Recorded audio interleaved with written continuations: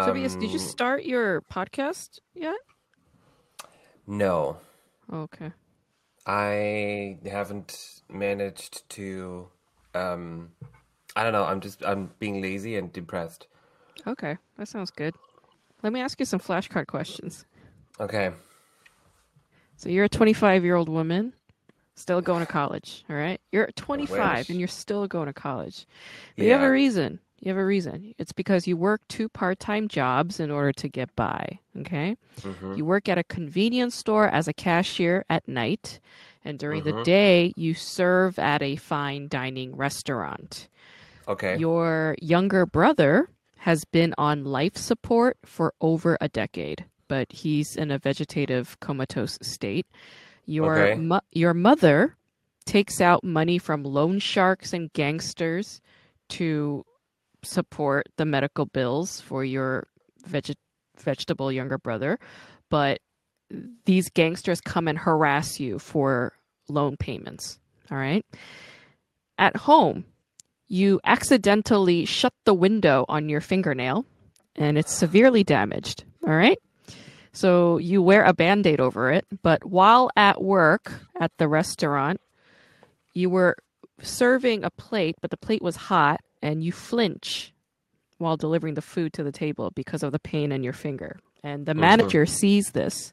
So he Mm-hmm. pulls you aside in front of all of your coworkers. He rips the band aid off your finger and it's so painful that you yelp, and he screams at you in front of everybody who's watching. What do you do?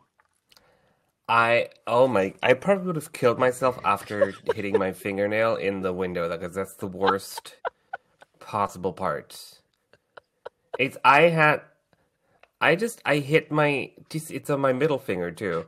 I Jesus hit my Christ. my middle finger against my bathroom storage thingy and it just it tore it away from the flesh and I was Oi. bleeding under it. I was ready to if I had had a vegetable brother and a loan shark addicted mother and two jobs at that moment I would have killed myself. So I kudos to 25-year-old college student me for making it through that and living to tell the tale. But it's the Um, fingernail thing that really pushes you over the edge. that would have broken me. It's the worst. I mean, I don't think getting stabbed or shot can feel as bad as hitting your fingernail in anything. In anything. Yeah. Okay, Tell me I know about that window. Was it a soft window? Is it wood? Is it metal? it's a sliding window made of fiberglass and wood, so No. it had some weight No. to it. Can't do it. Can't do Okay. it. All right. I know you have to go to work soon, so let's get through this. No, I checked my schedule. It's fine for a Oh, while. And all right. now I need a nap after this, after thinking about this fingernail anyway. Sorry.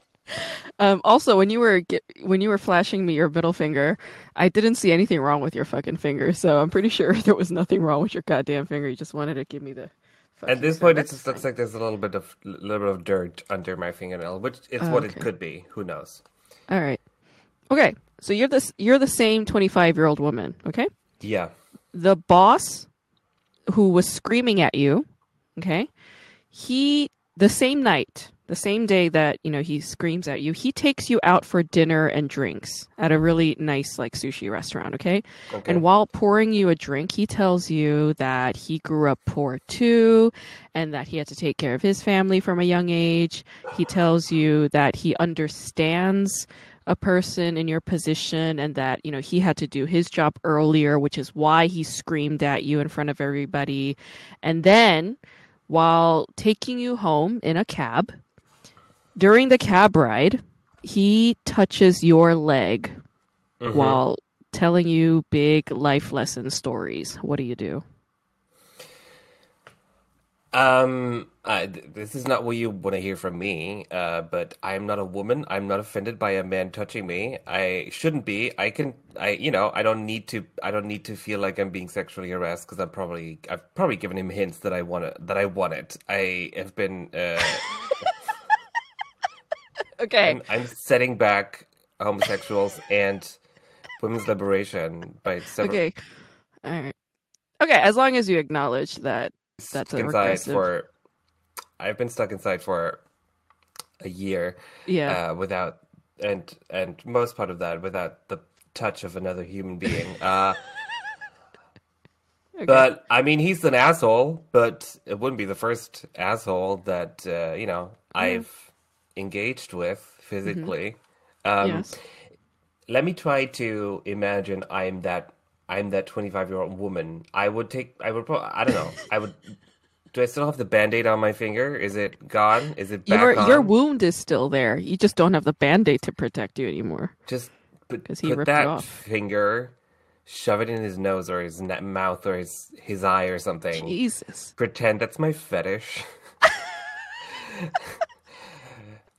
That'll get rid of him, I'm sure.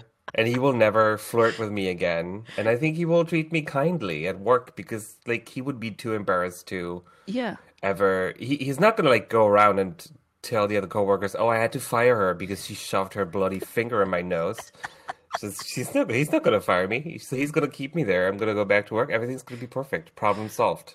Yeah. Okay. I actually really like that answer. It is the craziest answer I've heard in a long time. And when a person is acting inappropriately towards you, you should respond with an inappropriate response. So I Oh, like I that should one. welcome it. Okay, Yeah. okay, that's a good Yeah. idea.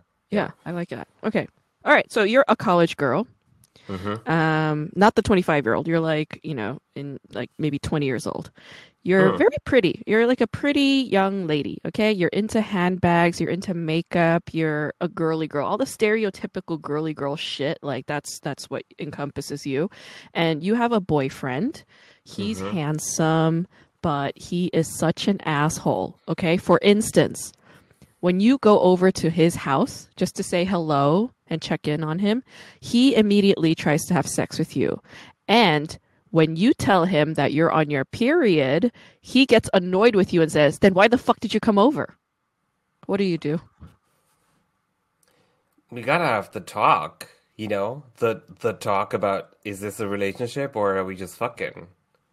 I'm sorry, there's no creative solution to it. You just gotta have it. You just gotta, I mean, it's awkward. I mean, he's Nobody your wants to have boyfriend. You it. guys are committed Well, to each clearly other. not. I mean, he only wants to, his only reason for meeting me is having sex with me. Mm. I've been in Mm-hmm. a situation like that, and I asked the guy, wait, are Mm. we dating or are we just fucking or are we just friends? And he refused to have the conversation. So we just kept doing the same thing because I was too chicken to, end it. Oh, What is this? What's I going agree. on? I agree. Yeah. And yeah, and thank you for bravely sharing that very vulnerable story. I think all of us have been in that kind of situation. I myself have had a bunch of those, and it is the most stressful thing to be in. Those ambiguous relationships that Mm. are like emotionally complicated. It's so fucking tiresome. And God Almighty, I am never, ever, ever, ever, ever going to get involved in an ambiguous bullshit like that ever again. It's just not Yes. worth it. It's not Yes. worth it at all. If All you're right, both, sweet. on the same side and both agree that you're just fucking, it's fine. Hmm. But Yeah, if you have that you gotta clarity, yeah, have, yeah, yeah. yeah. But when they're We're not too old for that clear, shit. oh, okay, sweet. All right, so you're the Mm. same college girl, all right? That same girly Mm-hmm. girl with the asshole boyfriend. One day you're at a cafe with your boyfriend, and he's like sulking in his seat, looking like he's in a real bad mood. He's not saying much. So you ask him, "What's wrong?" And then he fucking snaps. He loses his temper, and he starts yelling at you. And he says, "Why did you have to tell people that you go to a better school than I do, huh? Like, why are you always showing off to the world that you go to a better school than me?" And then he just walks away. And then he ignores your text messages and your calls for like weeks, something ridiculous like that. What do you do? I mean, stop texting this douche. Also, I think he's gay. I mean, that is the most dramatic situation that you've ever described to me. Also, when you said he snapped, I thought you meant he literally snapped his fingers. How dare you tell people you go to a better school than me? That's probably what it is. So yeah, I mean, forget about this dude. Is this the same guy who wants to keep fucking you? Yeah. Oh, it's because he's like trying it out. He's like he can't make up his mind. Is he into is he into girls or is he into boys? That's why he's like just like keep going at it, keep going at it. Yeah. No, this dude. I mean, forget about him. Okay. Yeah. All right. You're right. That is the right move. Okay. So you're the same girl, same college girl. Okay. That same asshole Yes. boyfriend. All right. So you muster up the courage and you break up with your boyfriend very maturely, very amicably, okay? It was a very difficult decision for you because you loved him, okay? He was your man. You loved this guy, but you realize that you have to take care of yourself, so you end things, all right? And you're very proud of your decision. But one day, just out of nowhere, you're just minding your own fucking business, and a stranger kidnaps you, okay? And when you wake up and open your eyes, you see that you're bound and gagged, okay? And the person who did this is your fucking ex-boyfriend. Of all course right? he is. You're bound and gagged in his apartment, and he tells you how rude you were to break up with him and then laugh at him condescendingly with all of your friends. And he leaves you bound and gagged in his apartment like that. And when he's home, he like beats you repeatedly, all right? And when he gets drunk, he starts crying hysterically, and he says how, what he's doing, he knows what he's doing is wrong, but he can't stop himself. In fact, he sexually assaults you while admitting that he has these problems. And you're all tied up. You're tied up and Yeah. you're immobilized, and you don't have your cell phone anywhere. What do you do? What the fuck is wrong with you, Grace? What do you mean? What do I do when I'm being kidnapped and tied up and abused and beaten? Yeah, how do you get out of this predicament? Oh my God, I don't know. What does one do? There's no good answer to this. If I'm giving an answer, then I'm victim shaming the people who've been kidnapped and didn't do that same thing. No, you're I don't not. know. It's just a hypothetical. I assume I would start with screaming. Hopefully, I mean, if I was in this room, my neighbors would call the police because they can hear everything I do. I can hear my neighbor behind this wall. I can hear him snoring at night.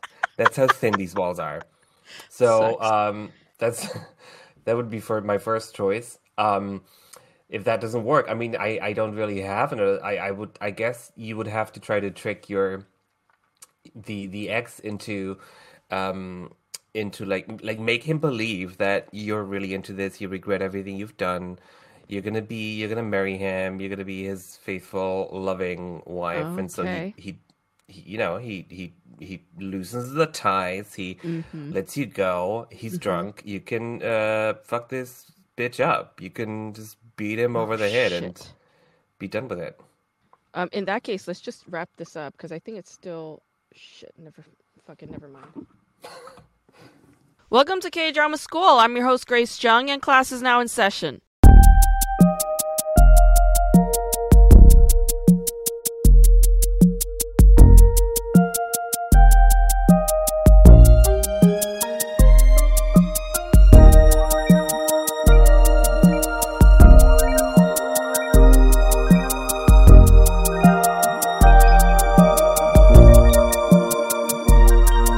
Folks, I'm sorry about the technical difficulties at the end of my flashcard series with my guest co-host, Tobias Hauser.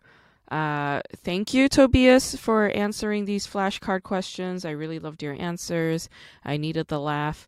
I was having trouble on my recording platform, Iris. That's actually a platform that I've been having trouble with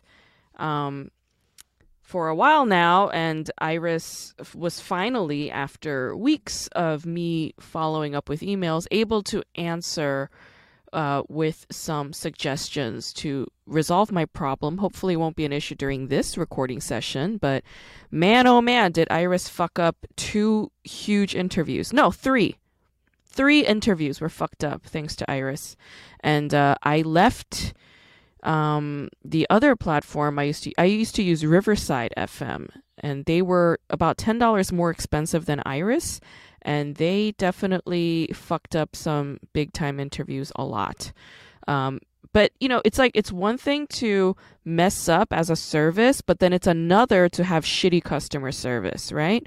It's like, okay, like your platform has problems, we can figure it out, but if your customer service is shit and there are no solutions, then I gotta leave ya, right? I mean, I gave them 4 months of my time, and I was just like, that's it. I can't do this anymore. So I went to Iris, and Iris also has some issues with customer service, but thankfully they are a bit more responsive than Riverside. Ultimately, you guys, if you're doing a startup, okay, fine, you're good at programming, you're good at this and that, whatever, but you really have to hire a separate team to handle customer service more properly, okay? Because you guys, you fucking tech geeks and dorks are the worst at handling customer service. So hire people who are good at that, all right? People who worked in the service industry, people who have handled customer service before, and pay them handsomely to be able to handle that. Because, wow, paying for a monthly service and not getting the service that you need, I mean, that is the most frustrating thing ever. Right above, right below my neck and just before my shoulders.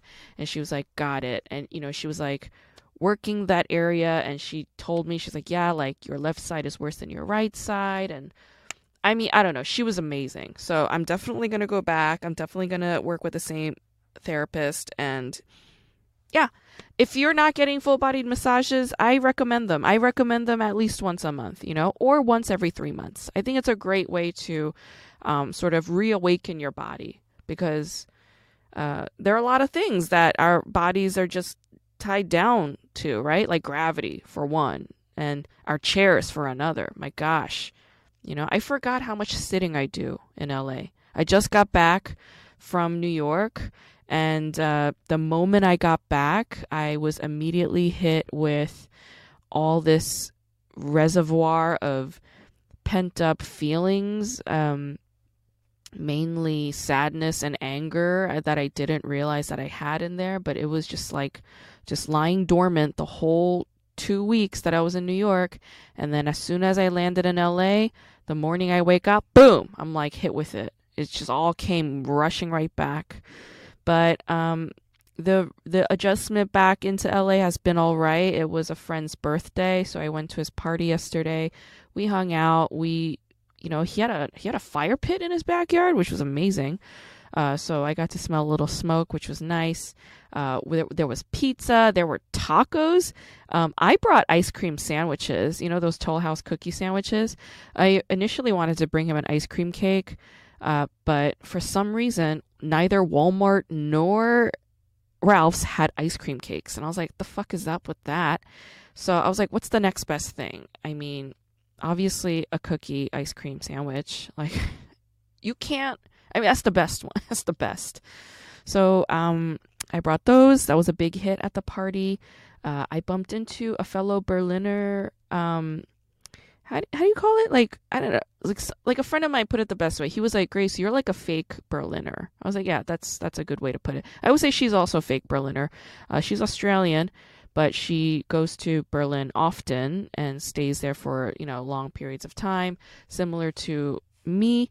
And I saw her at this party yesterday, and I was like, of course I'm seeing you at this party, because like, of course. And it was nice catching up with her. A lot of my friends are out of town this weekend. That's a weird thing. Just all at once, everybody's out of town. They're in like DC, they're in San Francisco, they're like all over the place. So I guess this weekend is the weekend to travel. I am going to be traveling again next month. I'll be in Boise, Idaho, and probably Oregon. I'm not sure yet. I really have to see.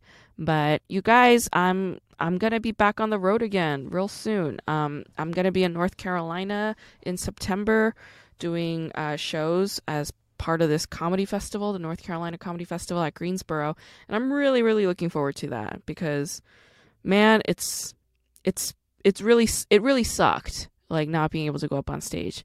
When I was in New York, I was hitting the mics pretty hard, and that was great. It was great to be able to just hit mics and just, get some stage time. I was able to do one showcase in Queens. That was a lot of fun. The one great reassurance that I got is like, I'm not afraid of cold rooms. Like that's like the biggest reassurance that I got, like something I really learned about myself. Like, I'm not afraid of cold rooms anymore. This Queens bar in Astoria, it was like a dead cold room, like maybe 8 people on a like Saturday night, and they want to be somewhere better. Or they're exactly where they want to be, but they just want to have a great time because it's a weekend night.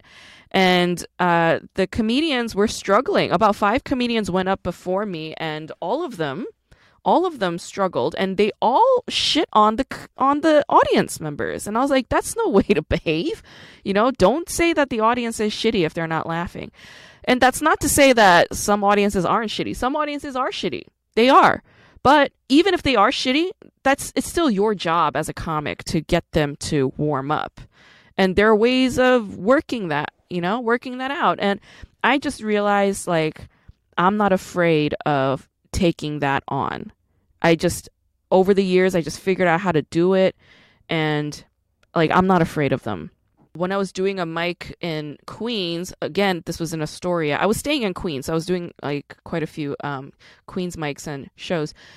There was another audience. I mean, I guess she's not even an audience. I mean, this was a mic, and this was just like a random woman at a bar on a Tuesday night. She was shit-faced, okay? It was like 9 p.m., and she's like hammered, and she would not stop heckling the comics. And you guys, it's one thing to heckle at a show, but it's another to heckle at a mic where comics are there working shit out, okay? They're working. Like, I don't come to your job and shit on your desk, do I? So when I'm on stage and I'm trying to work shit out, don't come and shit in my mouth, which is what she was doing. She like stepped on so many punchlines with the previous comics. And when she stepped on my punchline, I was like, no, like not having it. Right. And this was like a bar room, like one of those like old school divey Irish bars. And it's like, that's my kind of room. I love those rooms, right? And, I just let her have it. And everybody in that bar went buck wild. It was like a great feeling. So I had a great time in New York. I learned a lot about my friends and myself. Actually, today's guest, LJ Kim, or Yu-Jung Kim, he is a brother to one of the friends that I was visiting in New York, upstate. She's a professor at the University of Toronto in art history, and she's amazing. And she and her younger sister Miru, like the Kim siblings, like they're just friends of mine. I've known them for like 10 years now. They're all really good people. Each of them are very, very different from one another. And, I used to think that they all looked different too. Like, Il-jung oppa doesn't look anything like his older sister or his younger sister. The two sisters look very similar. But then, when I went upstate this time and I looked at Seung-jung 언니, she looked so much like LJ oppa. And I was like, oh my God, like the 3 of them actually look very much alike. They're like triplets. They look very, very similar now. That was interesting, kind of seeing their similarities. And like when I was watching Seung-jung 언니 just like in the kitchen, because she was making me udon, she was like cooking for me, and she reminded me so much of her younger sister Miru, because like I've seen Miru in the kitchen a lot, because Miru's a great cook and she's always cooking for friends, and just her movements and her gestures, like they were so similar, as sisters, and that was fascinating to witness. I was cat sitting while I was in New York. I was cat sitting for Miao Wang's cat. If you guys don't know Miao Wang, look up her films. She makes amazing movies. She did Beijing Taxi. She also did Mainland. Both of them are amazing. Both of them won big awards.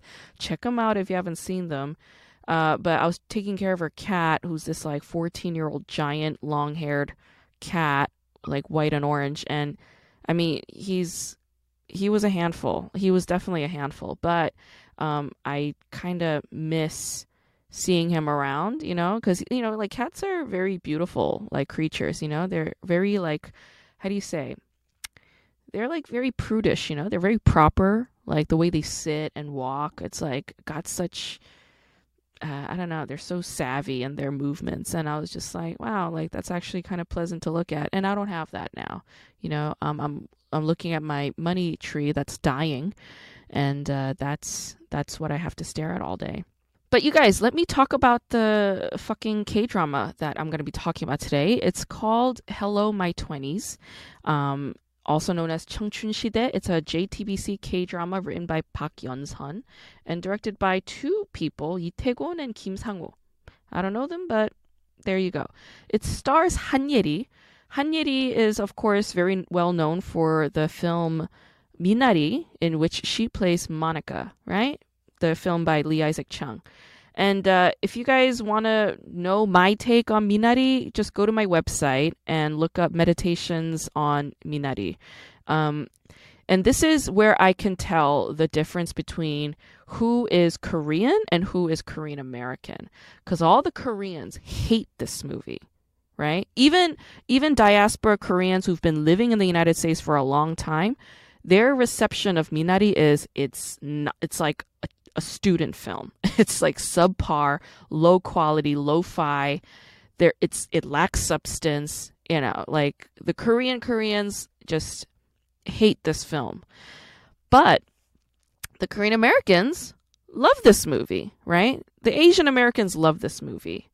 And that really goes to show you how deprived the Asian American community members really are in this fucking country. I mean, we're being handed like a slipper, like just not even a pair, just one slipper. And we're like, thank you for these shoes. My God. And we're like kissing the feet of whoever handed that shitty slipper, like Brad Pitt's feet, right? I mean, this was fucking produced by Plan B. Brad Pitt, we're licking Brad Pitt's toe fungus and saying, thank you for giving us a single slipper. It's completely useless, but thank you for these shoes. We're going to treat them like the Manolo Blahniks.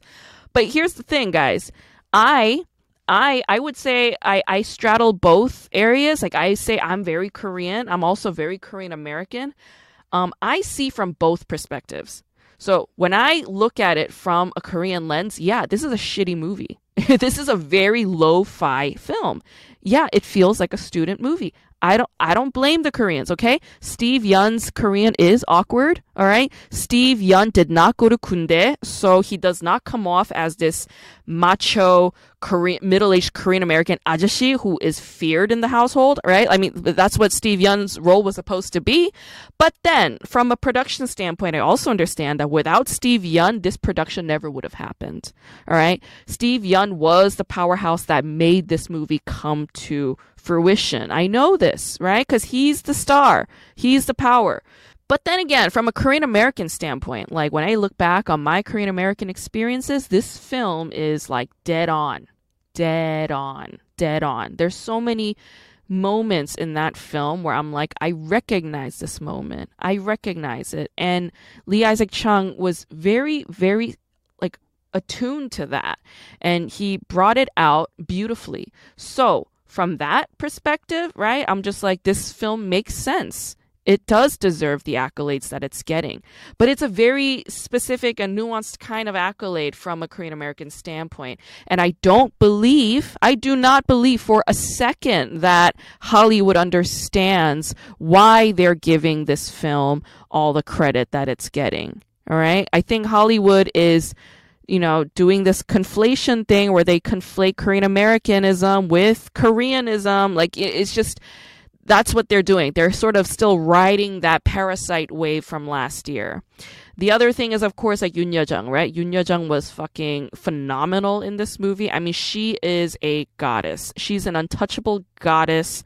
And this film should be grateful for having her. Brad Pitt should be licking off her toe fungus, okay? Like, I mean, she's the master, all right? Like, Brad Pitt's got nothing on Yoon Ye-jung. Anyway, that was a big distraction. This show, Hello My 20s, also stars Han Seung-yeon, or Seung-yeon from Kara, right? I think Seungyeon is not recognized fully for her talents, but I think she should be. She's a very talented actress. Seungyeon had a very brief cameo appearance in that Korean drama Star in My Heart, which I talked about on this podcast. She played one of the orphans at the orphanage that was like waving goodbye to Choi Jin-sil's character in the pilot. I thought Seungyeon was fantastic in this show. And then you have Park Eun-bin, who is, I mean, she was really the heart of this show. Like, she was sort of the glue that held this group together. Park Eun-bin plays Song Ji-won, and she was just, like, fantastic on this show. Like, I loved her personality. I loved how hilarious she was. She killed me. And then you have Yoo Hwa-young, or Hwa-young. You have Hwa-young from that group, Tiara. And her acting was also quite impressive. She plays a bit of a, I don't want to say controversial. I mean, she plays basically a sex worker. And I thought that was a bold decision, you know, to have an unapologetic sex worker in a show, right? But then later on, that sort of changes. Like, I mean, she goes through a change. And I mean, her narrative actually in this show was a bit weird. I don't know how I feel about it. I'd love to hear from you guys and what you think about it. And then you have Park Hae-soo, who plays Yoo Eun-jae. And I thought her role was fantastic too. But unfortunately, okay, very, very unfortunately, this show has a season 2. I don't know why they did it. They should not have done it.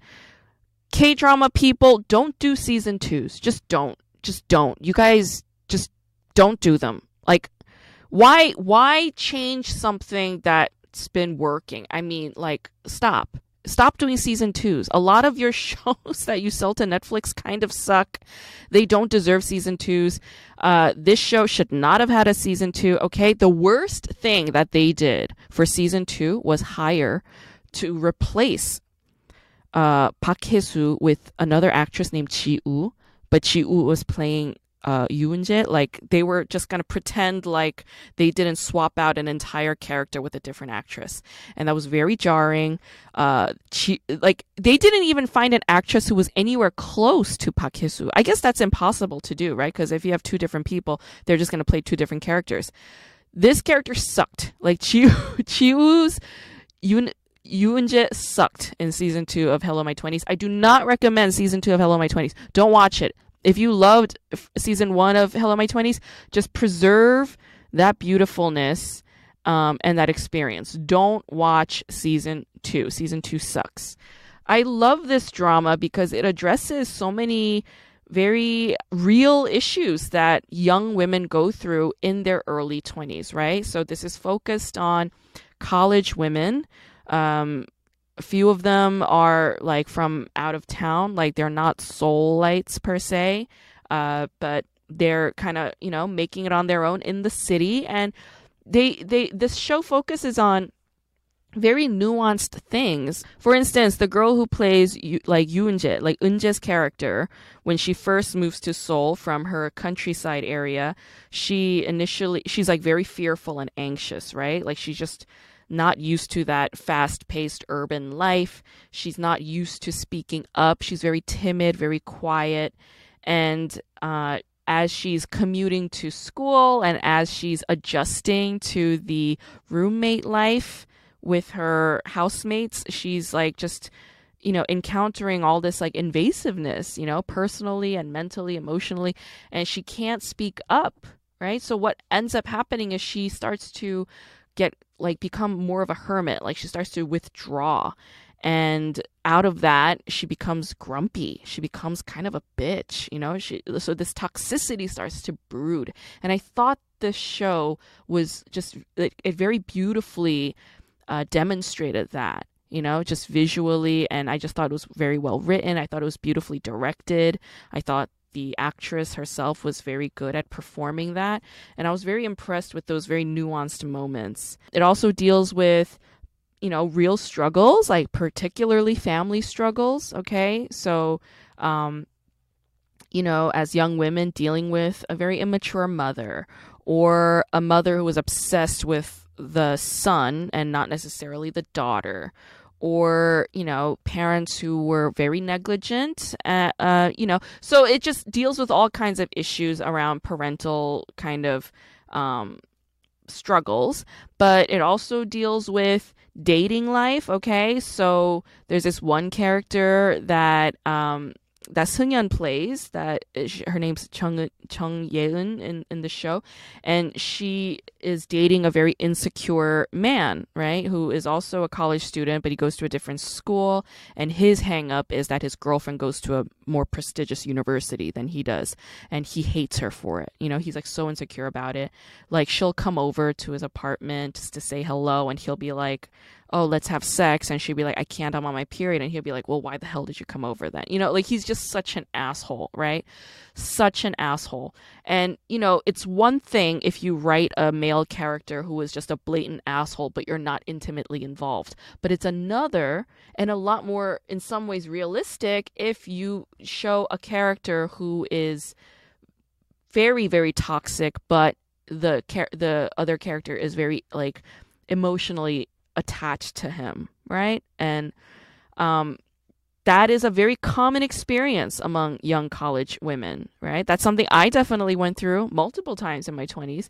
So I understand that feeling. And I was so glad that a show like this was visually showing us that. Okay, I don't have much else to say about this show. I just think it's very well written. I really strongly recommend it. The guest that I'll be talking to today is LJ Kim, also known as Il-jun Kim. Like I said, he is getting his PhD in ethnomusicology at the University of British Columbia in Vancouver. He's a really brilliant guy. I really always enjoy talking to him because he's smart, he's well read, he's always interested, you know, he's like interested in pop culture. And you know, he's like very open-hearted. I mean, he's very like connected to his emotions and very sensitive, and I really appreciate that about him, you know, because like a lot of the times when you get academics, like there's so much up in their heads, and they're like very driven politically. But you know, for as long as I've known LJ Oppa, he's been a very considerate person, you know? Like, I mean, like he read my book when I wrote my novel like almost 10 years ago and I published it. He read it and he like told me, like gave me feedback, you know? He read my other books. He's somebody that I, you know, consider a dear friend. I appreciate him, and, you know, he's just a joy to talk to always. So, yeah, let's talk to LJ.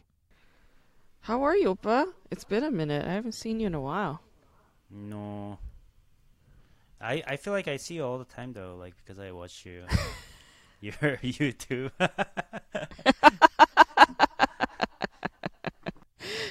Yeah, we haven't seen each other for a while. I mean, in Mm-hmm. person and even Zoom. Mm-hmm. Although I feel like I see you every other week or something like that. um, how are you coming along with your own work? What is ethnomusicology, first of all? How do you say that? It's like a, I used to say like it's a music study of music in cultural context, which is not Mm-hmm. entirely so bad, but it actually can be more than that. Also, like if you can just it's like in the music, uh, in the point of music making for Mm-hmm. like as done by human beings, basically. So yeah, so it's like anthropology plus musicology. So Mm. some ethnomusicology departments is actually in anthropology department some Mm-hmm. places, but I mean usually they're in music school, but then still Mm-hmm. it's just kind of in between, and also like sociology as well. No, I think your field is so interesting. Your field is actually very similar to my field in that it's highly interdisciplinary. It's Mm-hmm. very Mm-hmm. difficult to really narrow down what my field is because it's very broad, and it's very new. And I feel like your field is similar in that it's highly interdisciplinary, it's very broad. I'm sure there are numerous methodologies. Yeah, so your field fascinates me. Do you know Timothy Taylor? No, I don't think so. unfortunately. He's over at UCLA. His wife is Sherry Ortner. Oh yeah, she's Um, famous. oh yeah, she's very famous. Yeah, yeah.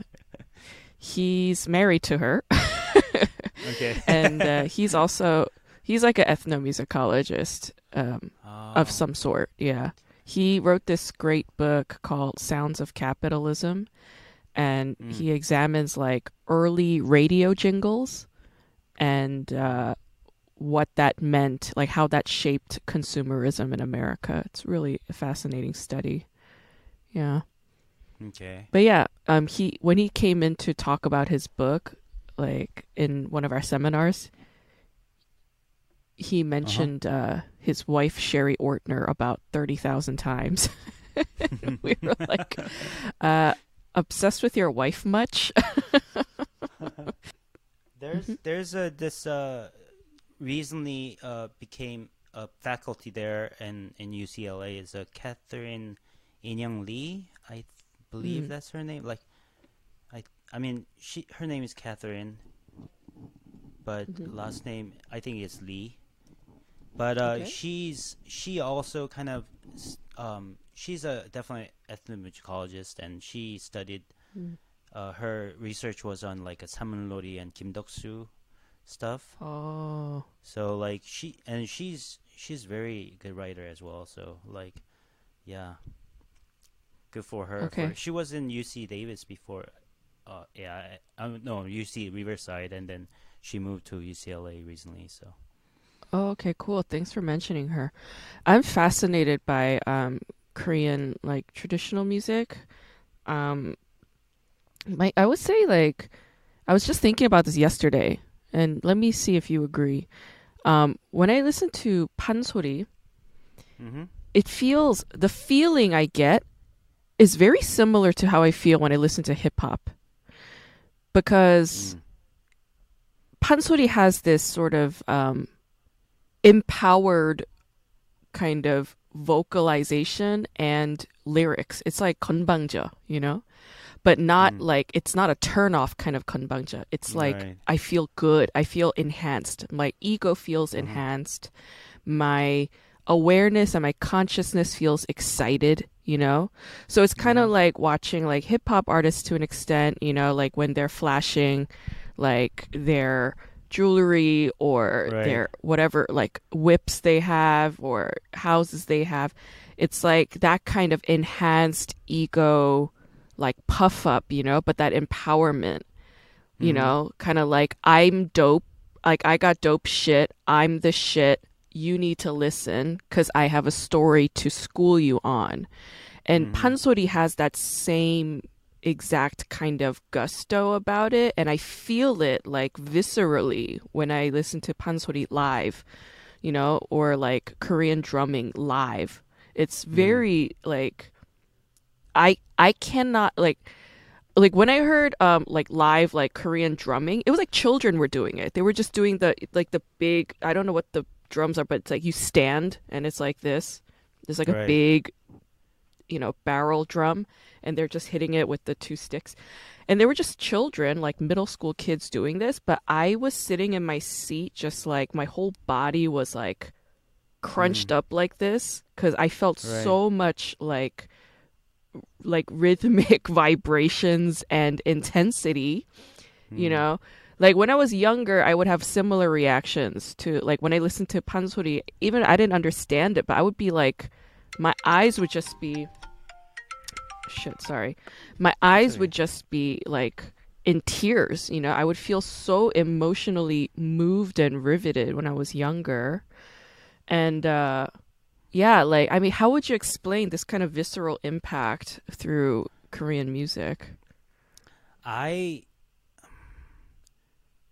it's it could be something that a lot of Koreans can kind of feel as well because when I mean before studying ethnomusicology, I was actually studying more traditional Korean music, Mhm. doing studying composition, and but then the first time I got in, although I didn't really have any background before, I was very moved when I saw this drumming concert. It was actually this done by Kim Yong Taek 선생님. He passed away, but he was like one of the masters in like a um 굿장단, so like a shamanist, Mm-hmm. this kind of the percussion genre. Mm-hmm. So rather than like a kind of more contemporary like Kim Duk style, but he was more like Mm-hmm. traditional stuff. And he was just like he was just doing his own thing on the stage at the Kugagwan, and I was just watching it in the front row. I mean, he was Mm-hmm. with his band basically, like a Gengari. Um, Mm-hmm. he was on the small like a hourglass Changu, but it's actually smaller size for Mm-hmm. Dongyeon Beolshinkut. It's like a kind of done in a East Coast coastal area of the Seoul, of Korea, and Mm-hmm.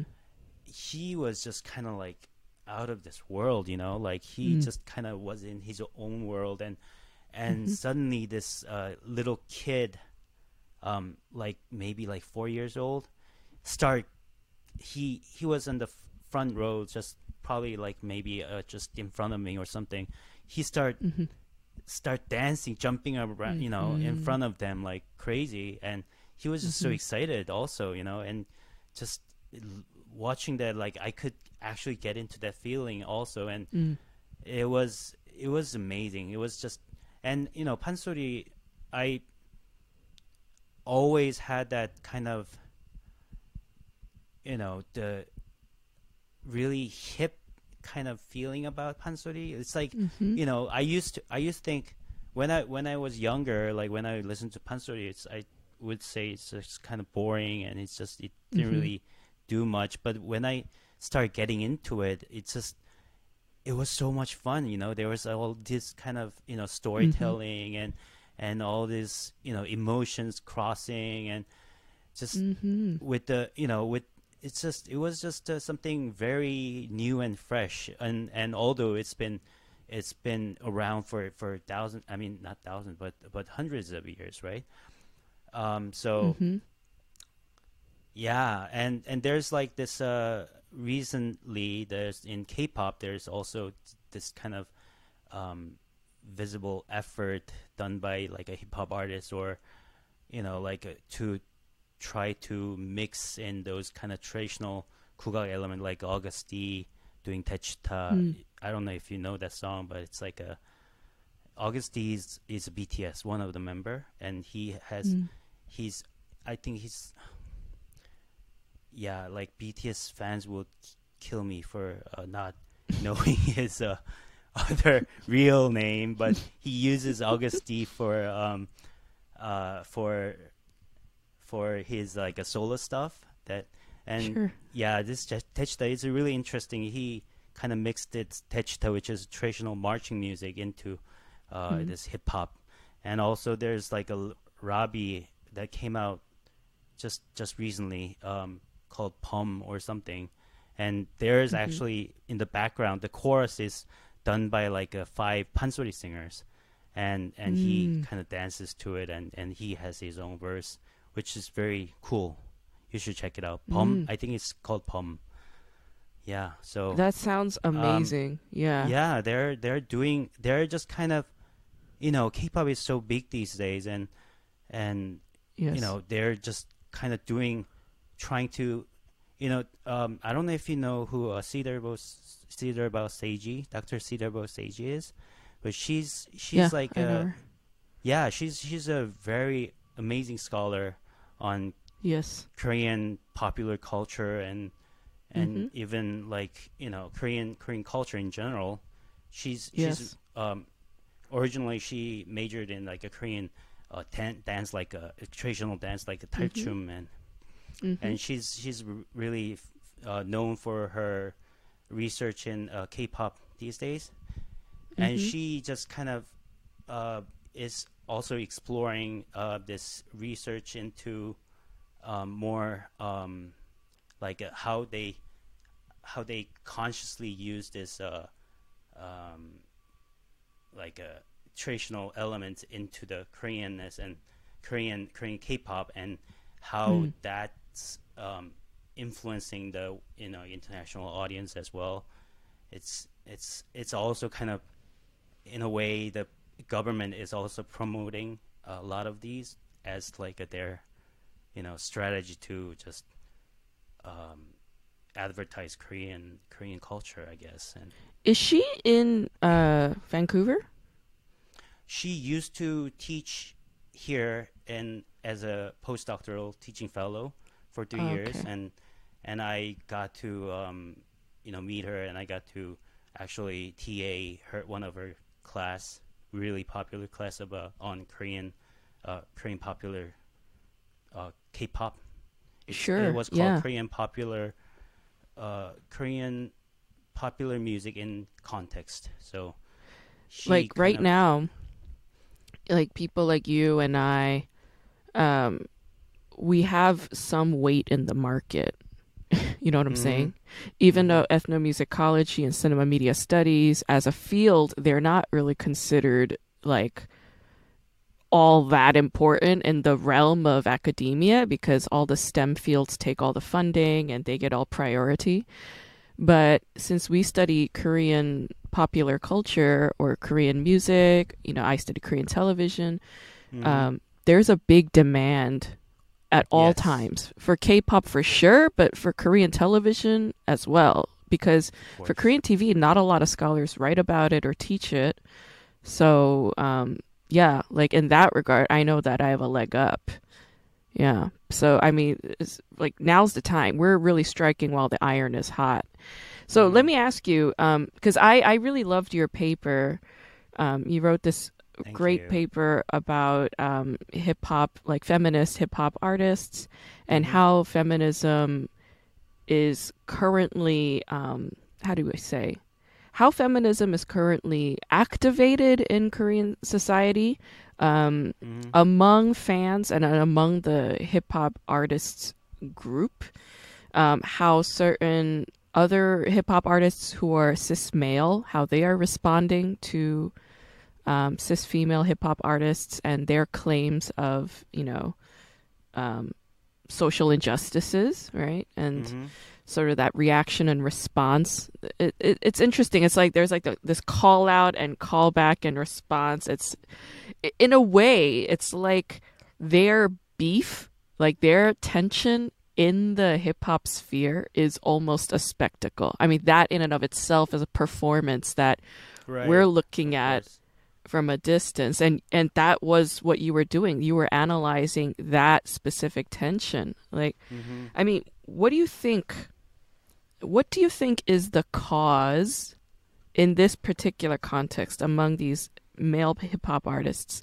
Why do you think they grow defensive or uncomfortable or nervous at the face of women, female hip hop artists, complaining about social injustice or claiming feminist rights? Like, what makes men uncomfortable? So I don't think it's just a kind of inside the hip hop. It's I don't think it's a problem inside the hip hop community only, but just in general. So society is uh, not so open, and they stigmatize the concept of feminism um, very much. And I, because just to say something like, because this is about a Korean, like a drama show, I mean drama podcast, I just put in the context. I've been watching this show called Mad Men, and it's a, I think you mentioned it once in the previous podcast once, and then but it's like like a advertising agency in the 60s in America, right? And how it's really there's a lot of misogyny going on, and just sexism is just very prevalent in this I mean society in the general. And I was watching this and I was like, oh, this is like a Korea these days. I mean, it's Korea is definitely better than that, but then still it's not much. So Yeah. So I don't Yeah. know. I kind of saw a lot of similarities in the work places, which in like U.S. standards, it's ridiculous to see that kind of how men treat women in the workplaces, and but then in Korea, it's more or less the same, and um, it's it's for older people, it's actually a little uncomfortable discussing this kind of things because they are so used to that old ways, right? But then in a younger generation, there's this kind of conversation going on through music, and I think that's amazing. I mean, I'm not trying to criticize like a male artists who are I wouldn't say they're misogynistic or anything, but they just kind of follow this kind of like a regular kind of hip hop theme where like a kind of dominant man is viewed as like some kind of one with the power, and that's been going on in hip hop in general. So they just kind of try to follow that, but then there are feminist rappers. I mean, rappers who are vocal about this women's equality, and they're trying to, just kind of start this conversation. And I think that's just amazing. Yeah. I mean, it's really interesting to see how men respond actually very diversely around these kinds of issues. When it comes to the topic of feminism, I mean, I don't think it's just, like a binary of just this and that. Like on the one side, you have people who deny feminism and say, well, why do we need feminism? Women run the world. What do women have to complain about? Like when I'm at home, I have to bow down to my wife and her expectations, and my daughters dictate my life. There's some men who feel that way. There are others who just feel like, yeah, we have to be on the women's side, Like there are men who say, I'm a feminist. I'm a proud feminist. With men like that, a lot of women are very skeptical. They're like, what does he want? Like, But then there are others who just kind of take a step back from both of those angles and say, well, how do we let these ideas cohere as just a normal part of our understanding? For instance, women feel the fact that women feel the need to create an idea, a concept called feminism in the first place, is very similar to the reason why Black Lives Matter exists as a concept. The reason why we say Black Lives Matter is because the default hegemonic expectation is that Black lives do not matter. That's just the baseline in mainstream society's thinking that is deeply rooted with white supremacist default mode of thinking, which is dehumanizing Black bodies, right? So to say Black Lives Matter, the fact that that is necessary is in and of itself already shocking, right? But we have to say it because we have to actively resist the hegemonic standards, right? That's why we say Black Lives Matter. That's why we say feminism, women deserve equal rights as men, because the hegemonic expectation, the default mode was that women are not human. Women are inferior to mankind. So women said, right, in the early 20th century, they were like, we are feminists. Women deserve equal rights, equal pay, the right to vote, the right to live, the right to not be raped, the right to have certain rights, right? So the fact that we have to say that is already, it's like shocking, and therefore it's like it could create some initial disturbances, Men can just feel like, why are they so angry, Because to them, they don't see all the injustices. They just see angry women, anger. That's what they see. Similar to how a lot of white people are responding to this movement of Black Lives Matter. They're like, why are they so mad when I am just a person living my life and I'm not out here to hurt anybody?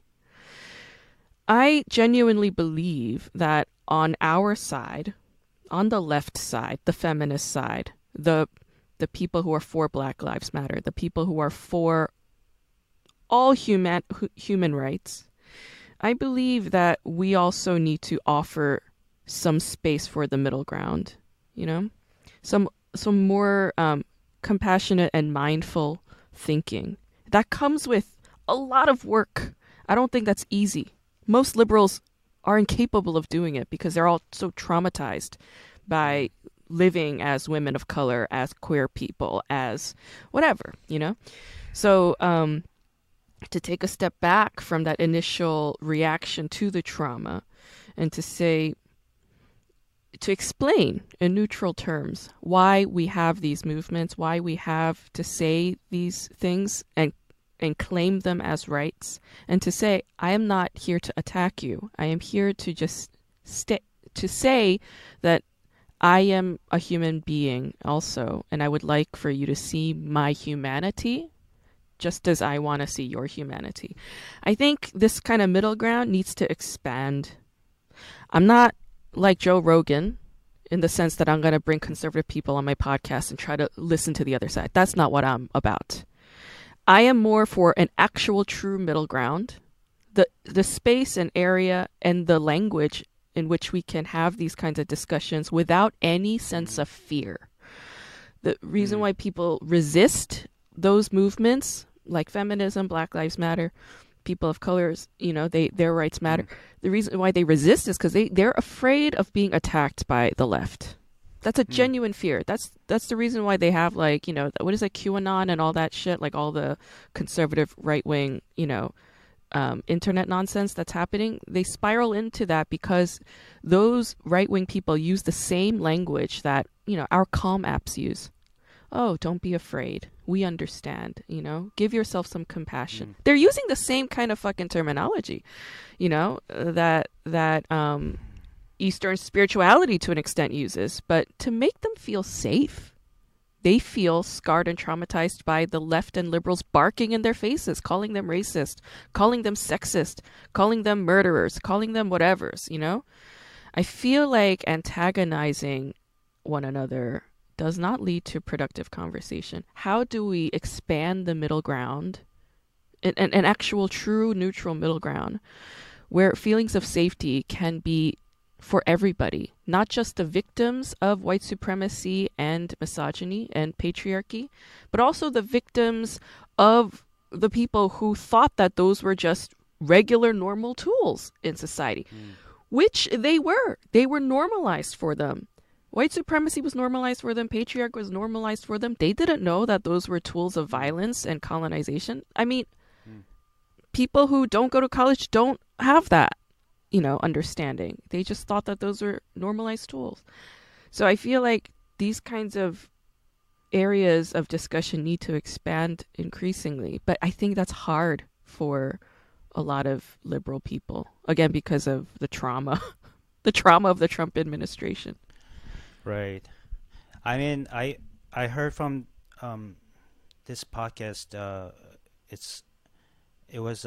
think he's a psychology professor in Yale, or his name is Steve Reisner. And he said something about how liberal people are actually also very scared of what's going on, so they don't want to really kind of express their opinion as well, because they're just kind of scared how they're, you know, like, especially after Trump era, it's just it's a whole, you know, to expressing things is actually, even saying Black Lives Matter is in a way kind of risking their security. And yeah, so like he was actually saying that we don't do much. You don't do, we can do even more, but people are just kind of scared, and they're just kind of always in the house because of COVID. They're just so afraid of going out. I mean, conservative people just they didn't care about like wearing masks or whatever, but even liberal people, they're just kind of in the room. They're like, oh, I'm so scared to go out. There's riots going on, and I definitely agree with you on just expanding this middle ground. And I mean, I always kind of thought of myself as leftist or liberal person, but then I've been recently kind of thinking it's just kind of, you need to hear the both sides of the story as well. It's just it's good to kind of have different perspectives. Like you cannot just kind of entrapped in your own sense of righteousness, but you have to see what really the world is like, and why are there these problems that bothers you. But if you don't look at the other side, you cannot really see that. You're just always be angry, and that's all you can really do. Yeah, the feeling of anger is what gets to me, because I don't like feeling angry. It's one of my least favorite feelings. And that's why hip hop and pansori for me feels so cathartic and wondrous for me, because that's the space when your anger is totally and utterly valid. Pansori is so badass, like when I listen to a woman, schooling me on how it was back then with that guttural vocal, and with the male, the man who's playing the puk, the 장구, like in front of her, and like they're doing the callback and response, right? And it's so fucking badass, I'm like, yes, ma'am. School me on this shit. Like, fucking whoop my ass. I'm here for it, That is like where righteousness, self-righteousness, that anger, or that passion, it's passion. That's when it's like, yeah, it's appropriate, it's safe, it's like we know what this is. We're in the liminality of music. And it's like, it's a wonder, I feel like that's where healing happens, and Grace Lee Boggs said this, and I always mention this wherever I can, but in her last book, right before she passed away, in like, I think it's called The New American Revolution, or The Next American Revolution, she wrote this like in the early 2000s. She was like, all the protests and activism that we did in America, and she was part of the civil rights movement, she was like, they're ineffective. She said this years ago. She was like, they're ineffective. You marching on the streets, you tweeting, it's ineffective. And then she was like, we need to revolutionize the way we protest. And she said, the way we do that is by growing our souls. That's the quote, grow our souls. How do we grow our souls? She said art. That was the answer. You know who else said art? Bell Hooks said that. She was like, art counts. Bell Hooks said that. So it's like, well, there you go. There's our fucking answer. What is more neutral than art, right? Like when I'm writing in my journal, there's a lot of anger there. There's a lot of, disappointment, because I'm writing out a narrative. It's in a linear sentence structure. I'm formulating my thoughts as I'm putting them down. But when I'm drawing, right? Like sometimes like I'll go to the park nearby. I'll like, smoke a joint, and then I'll just, draw in my sketchbook for several pages. There's nothing more neutral than that. I'm still expressing myself. I'm communicating my feelings. I'm putting them down on a page, but they're not in words, So my thoughts are not, as you say, trapped in a certain kind of feeling. It's a lot more neutral and fluid than that. And, there's catharsis there. Yeah, it's interesting you say that, because I kind of think art, I mean, you're specifically mentioning art as like a drawing or a painting, but art, it can be just kind of creating process, creative process. So Yes. I think writing for you could also be some kind of art, and just writing journal. I think that's a really something that easy everybody can do, is process Mm-hmm. art that a lot of people can do. And I've been trying to write a journal every day these days, and Mm. I didn't do this before, and it's Mm. just kind of organizing these thoughts in my head, throughout Mm-hmm. the day. That's very helpful. And also I actually wanted to mention this there's this book I recently read called Mm. uh In the Realm of Hungry Ghosts, written Mm. by Dr. Gabor Mate.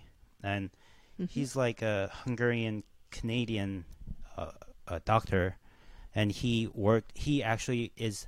I'm in Vancouver right now, and he's he there are I mean, Vancouver, like everybody thinks it's such a great city to live in, and one of the most beautiful cities in the world.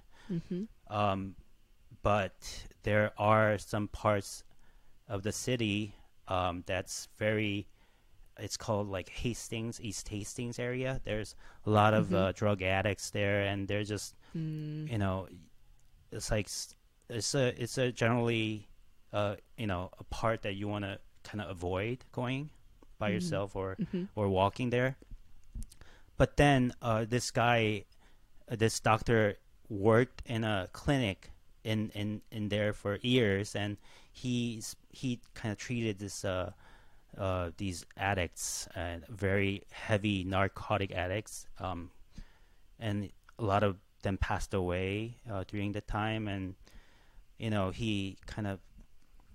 he helps them to recover, but just kind of sustain their lives as well. It's just, Mm-hmm. and he, by studying them, he kind of realized that there are always kind of this pain inside their childhood, or there's some kind of a deeper pain that's always be bothering them. So it's not addiction that's bad. The addiction is kind of the sense of tool, like that's how to deal. They use their addiction to deal with their pain and Mm-hmm. emotional pain that's Coping been mechanism. there, right? Mm-hmm. And so he's saying that the addiction could be that's like a kind of extreme case of addiction. But then Mm. there are a lot of people have all different kind of addiction, like shopping addiction, gambling. I Mm-hmm. mean, gambling and like a drug Mm-hmm. alcoholic is they're definitely Food. severe ones. But then food, Yep. eating disorder, Mm-hmm. Mm-hmm. or shopping, or Mm-hmm. workaholics. There's all Mm-hmm. kind of addictions. If Yes. you think it's bad for you, and it's bad for the people around you, and if you can Mm-hmm. stop it, he's saying that's all kind of sort of addiction. So like Yes. it's something that all humans need to kind of understand, this kind of Yeah. so like, and then he said at the end, like, he's actually suggesting some of the things that could help overcome Mm-hmm. this state. And he said the most important thing is to create whatever that's inside. And this creative process can be actually a healing process as well. And Mm-hmm. it's an amazing book. You should definitely check it out. If I love that idea so much, because what he's trying to do is generate empathy, because drug addicts are highly stigmatized in this country. I mean, Mm-hmm. I'm not a friend with her anymore, but we grew up together, she and I. She became a psychiatric nurse, Mm-hmm. and she told me, she was like, I hate drug addicts. She was like, they are the most annoying patients that I get. They're so needy. They have so many excuses. She was like, they are the absolute worst. I mean, she was like, they're like children, like they need everything. They're like, they're complaining a lot. I mean, and it's like, yeah, if you weren't able to overcome those pains or those challenges, and you always had drugs as a fallback, then you never developed the tools and the social skills in order to overcome those daily challenges and whatnot. Mm-hmm. what that means is they need help. They need our support as a society. They need our empathy as a human race.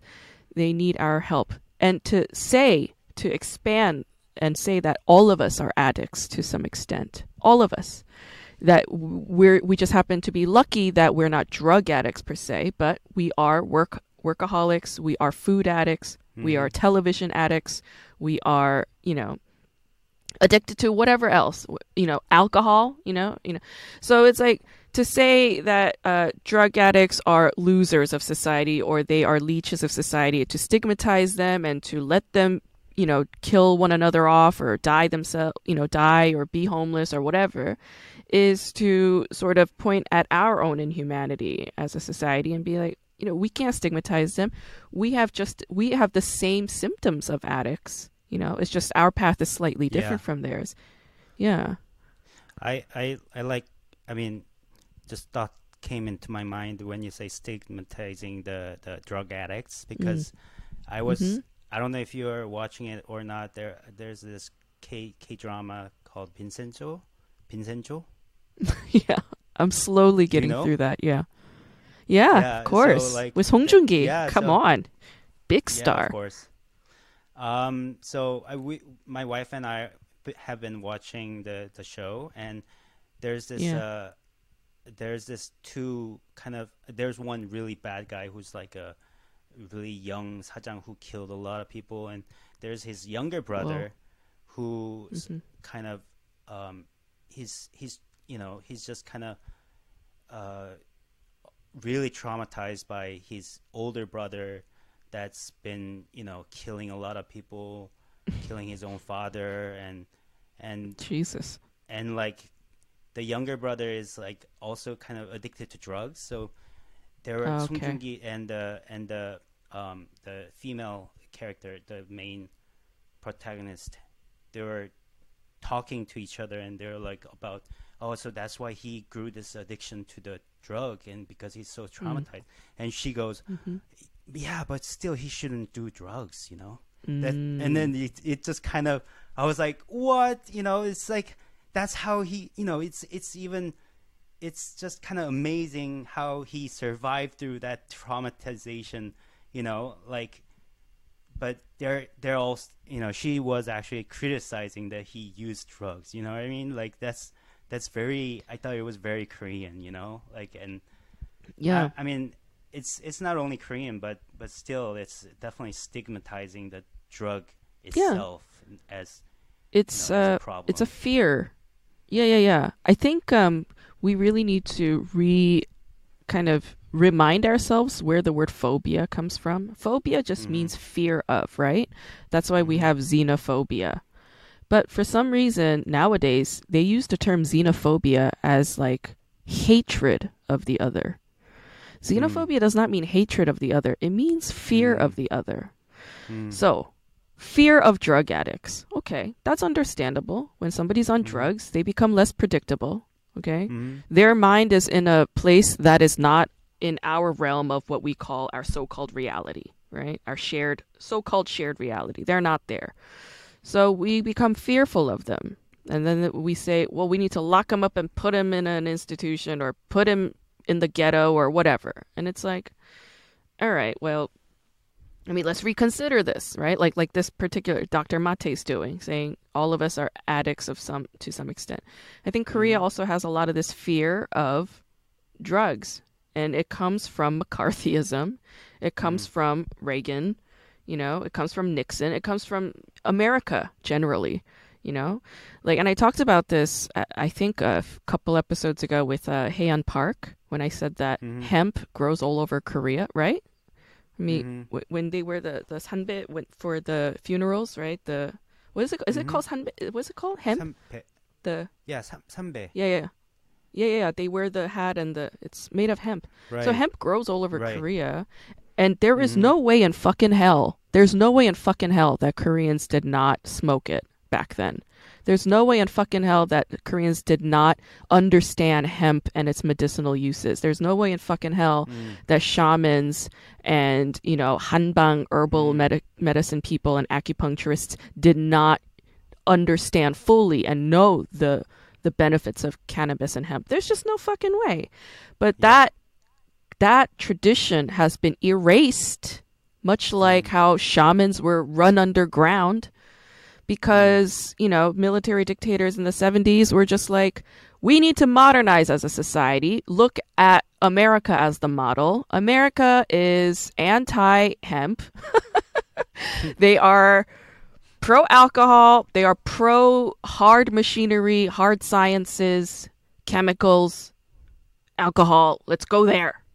And so this phobia of any alternative medicinal herbal drugs have just, enhanced in Korea to the point where even on a show that is, in my opinion, not that great, like Vincenzo, you have this phobia of drugs. It's even in the first few episodes when they're all like, well, Vincenzo's somebody to be aware of because he might be linked to like drug cartels or gangsters and drugs in Italy, or it's probably drug related. And even Vincenzo himself, like in the show, he's just like, oh wait, like there was like some kind of drug thing coming in among the youth. He's like, oh, that's no good.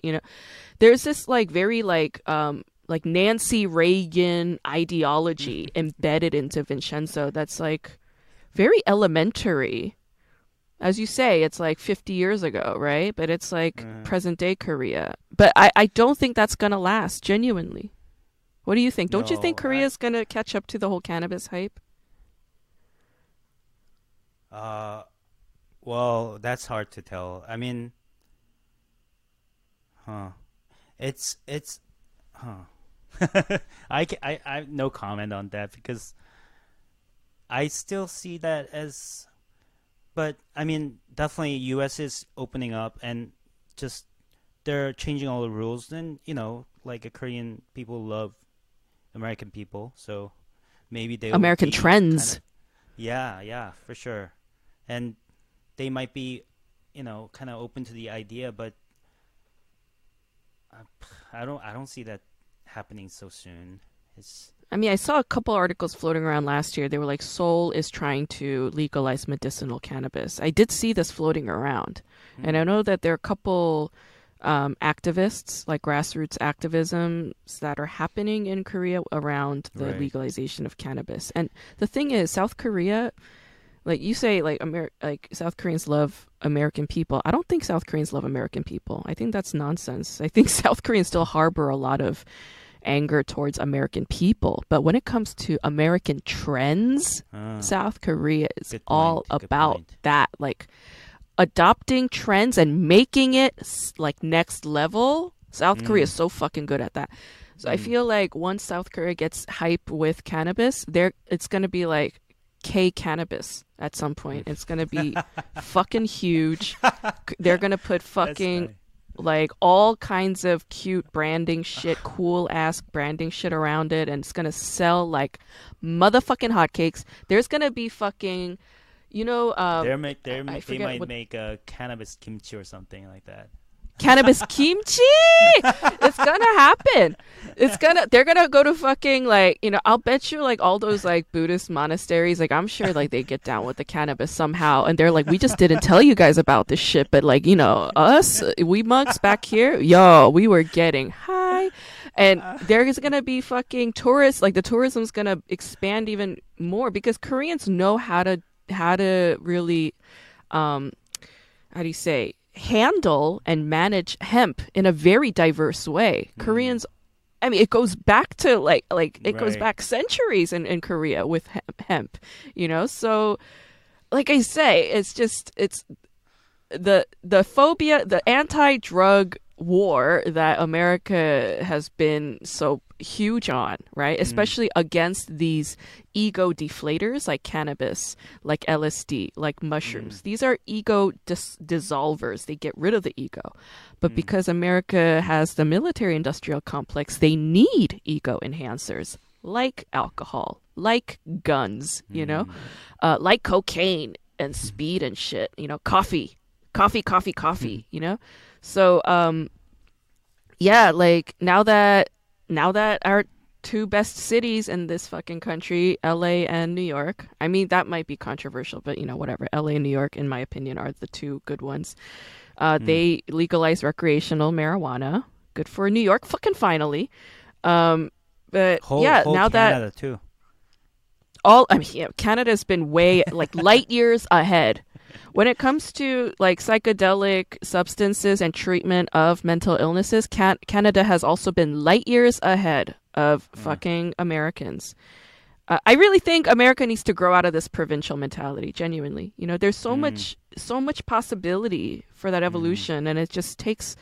There's so much fear though here, fear of the unknown, and like when it comes to substances like cannabis and psychedelics, that's all that it's about. It's a adventurous pursuit of the unknown in your mind, in your heart, and the anti-drug campaign from the 80s, and it's been very impactful. People are very afraid of drugs and afraid of drug addicts for these reasons. And so yeah, I'm hopeful, but we'll see. Let me ask you about your work a little bit. Like, what have you narrowed down in terms of like your prospectus and all this, like, or your dissertation? Like, Of field course. research. I'm so curious.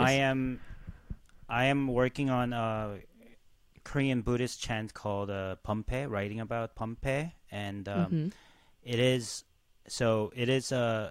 like in a Korean music school textbook, they say Pumpe is one of the three Korean vocal genres, along with pansori and kagok. And Pumpe is by far the oldest tradition, but then it's least kind of practiced because of this sacred context behind. It's a religious music that's used in rituals and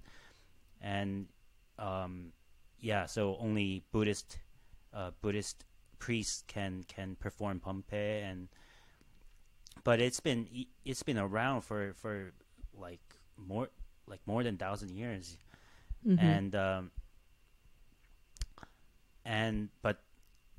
but it's unfortunate that a lot of them is getting obsolete, and just a lot of genres because they are not songs. able to pass this tradition down, it's a oral transmission, but then the whole the ritual these days is getting shorter, and they used to the most kind of elaborate and kind of important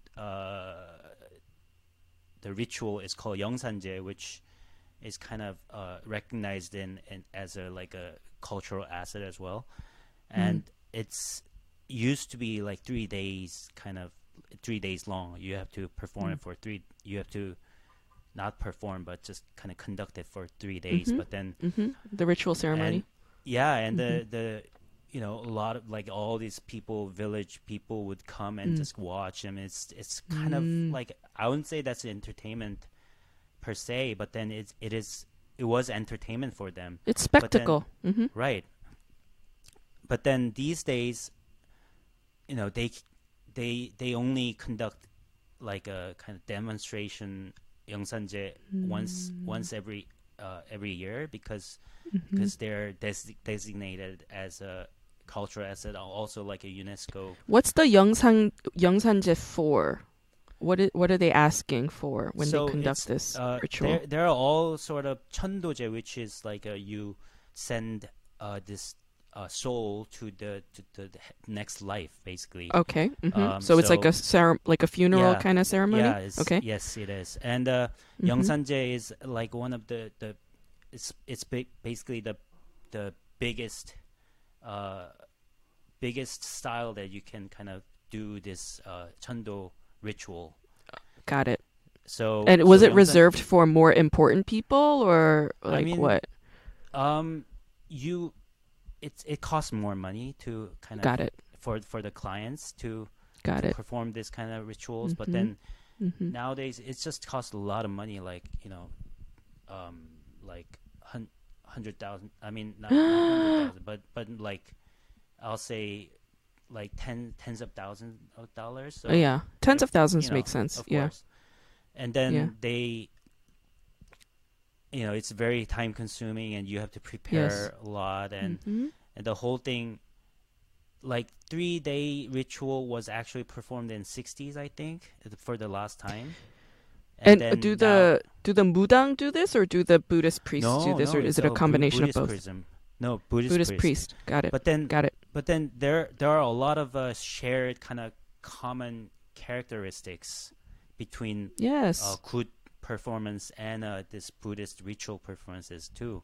But Got it. then Yeah. I think it's all kind of Buddhism in Korea is also kind of syncretized with this like local tradition that was there before, Yes. right? Yes. Indigenous Mm-hmm. religion, and Yes. so. But then it is supposed to be a Buddhist ritual rather than any of the local, I mean, shamans involved.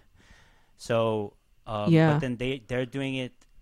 They have this 1 day ritual performed, but then of course the songs used in the rituals are getting shorter, and they Mm. basically there's no need for transmitting and learning this kind of new. I Mm. mean the old like long songs that last Mm-hmm. sometimes more than like 40 minutes or so, and it's very it's a very melismatic vocal genre that you just kind of their texts, like a Chinese or Sanskrit text, that's Yeah. one character is elongated to like Oh my 10 God. minutes basically, so like Jesus. very melismatic, and there's not much like a accompaniment there either, so it's just kind of chant by a monk, and Mm. it's not something, it's not something a lot of people in Korea could enjoy these days, you know what I mean, like enjoy as In a terms of both spectacle. listening and performing. Performing is amazing. It's really Okay. how they produce this sound, and how it's just masterful, what they do. But then Okay. in terms of like this kind of logistics and all, like people are just so busy these days, and just Eh. when they want to clients, when someone, a relative or their parents father dies, and when they want to when they request this ritual, they want to do it as nice as possible, but they don't want to do it for like 3 days or 1 day even, they Okay. probably want to keep it in a couple of hours, and Oh my God. yeah. I mean, I don't. It's what it is. It's really, you cannot. So really, they want the fast food version of it rather than sitting through the 4-hour, 18-course meal at per se. I get it.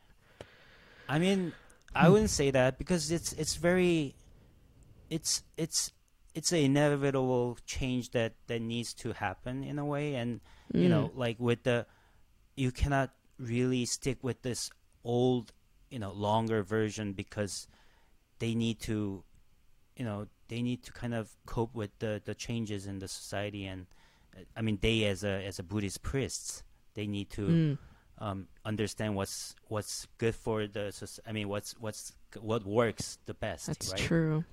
Yeah, So adjusting. I'm just kind of basically my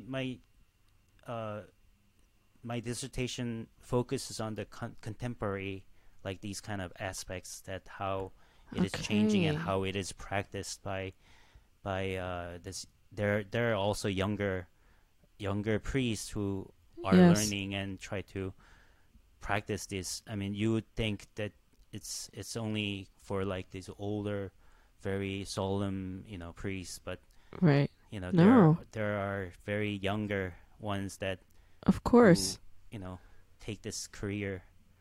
Yeah, it's- that's how it always works. Whenever a tradition seems like it's about to die off, the younger Mhm. people immediately latch on because they're like, "Wait, this is a dying thing. I need to know more." It's like Mm, when all these like Korean American filmmakers are like obsessed with making documentaries or short films about Hinyas, you know, because the Hinya was just again, it just became a concept out of necessity, you know. When all these men went to war or died off, or they would go out into the ocean and sail away and die out at sea or be gone for days, the Hinyas had to feed their children. So they went diving into the ocean to get food. It's very, very practical, logical. And then this became a concept called Hinya. But now they don't need to go diving, deep sea diving to feed their fucking kids because there's a supermarket with everything that they need, right? The wars are over in Korea. I mean, not over, but they're not fighting, you know, and sending all their men off anymore. So this tradition is slowly starting to dissipate, and the younger people are like, that's so 아쉬워, you know, we don't want this to go away because it's such a beautiful idea, and now this makes sense to among the Buddhist community as well. Yeah. I also think there are a lot of, you know, it's just kind of matter of there, you know, this whole thing is all just kind of combined with the capitalism as well, you know, like if it makes money, it's worth trying, you know, like, but I'm not trying to, you know, I'm not trying to criticize anything, or like, you know, their intentions are like they're like, you know, I meet these Buddhist priests, and they're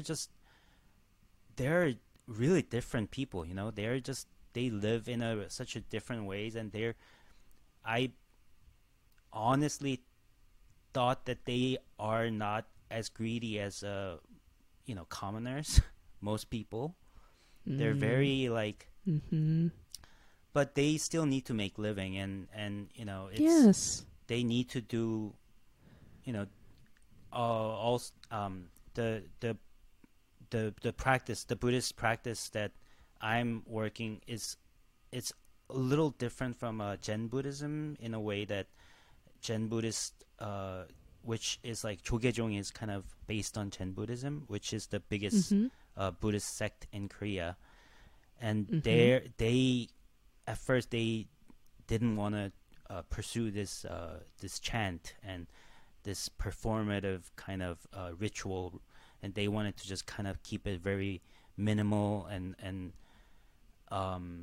not so fancy with the dance and you know, like this parachum and like nabichum, you know, these are like actual tradition, but they wanted to kind of change it into more very I don't know, without any kind of spectacles, basically. But then there were these Buddhist monks who wanted to kind of continue this tradition, and they were actually a lot of them are married. So they, you know, you would think Korean Buddhists are not, they're usually single, and they're not married, or they're, which is true in most cases, but then there are those who are allowed to marry this different sect, and that's where they pursue this kind of tradition, and because it was actually the followers actually wanted this more like a kind of elaborate performative ritual. The Jogaejong is now trying to, I mean, they used to hire these the monks from different sect to perform the ritual. Got it. But then nowadays they're trying to learn it by themselves as well, so they're like you know, because there's an audience demand. Schools. Yeah, so I think it, you know, today everything kind of evolves around money and capitalism. Damn. which is really sad. It is. But you know, it's I mean, it is what it is, and you know, there's always going to be that kind of balancing that we all need to do, right? Not just for the Buddhist monks themselves. I mean, you know, they're monks. They know what self-reflection is, right? But also just for us as, practicing Buddhists and just people who are observing Buddhism, we also have to keep that in mind, right? It's like, well, in what aspects are we following money? Or are we following a higher path, a higher calling? Or are we trying to discover something new, right? Whenever we try to stray away from money, it gets a lot more challenging. It gets a lot more difficult. And we're going to be constantly told, gaslit by everybody, told, that's the wrong way. That is the wrong... Why are you walking down that path? There's no path there. It's the fucking woods. You need to create a path. But that's the right fucking answer. We have to create new paths. If we keep walking down the same path over and over again, if we keep thinking the same narrative over and over again, there's no progress. There's only damage and calamity. We have to go into the woods. We have to go into the mountains. That's why monks go into the fucking mountains, right? It's a physical, mental, emotional, spiritual challenge to do it. And here they are integrating into urban society with the traffic and all the vices of the city. It's fascinating. And, actually, if I think about that, in a way, that's revolutionary because, okay, maybe they're like being up in the fucking mountains away from all these vices. That's much easier. Maybe the challenge is to be in society and to try and pursue this. I mean, that is a lot more challenging because the temptations, attractions, and vices are in your face at all times. And it's pulling you into that particular current of water at all times. And how do you go with that flow and yet still maintain mindfulness and oneness with the Dharma, so to speak?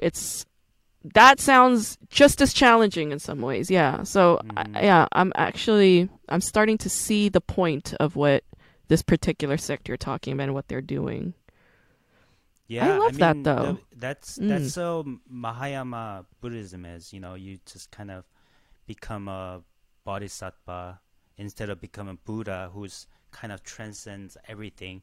You become a bodhisattva who's actually remain in the world, the secular world, and try to help more people to have this enlightenment. And it's in a way I think it really kind of goes with the idea of Mahayana Buddhism. Okay. What does Mahayana mean? So there are like two different kind of in a big sense, there Mahayana Buddhism and Theravada, I think, is a. Okay. So Theravada is an original kind of Buddhist idea that you kind of remain by yourself, and you have to have this suheng, like what do you call them, like very very abstaining, like you do this like by yourself, and you try to find Buddha in you, in yourself only, and there's no like a sense of bodhisattva who are kind of as equally respectable as Buddha, but then they didn't become a Buddha, although they could have been, but then they stayed. So there are like different bodhisattva for like life.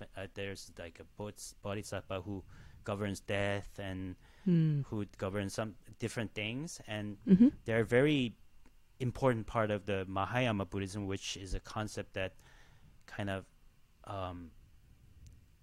you are trying to help more people in the secular world to be to go with you to this kind of to achieve the nirvana, but Theravada is kind of is more practiced in like a Vietnam. I think it's a Southeast Asia, more like a right. So like a Thailand, Vietnam, and those kind of Southeast Asia country, Burma, but then China, Japan, Korea.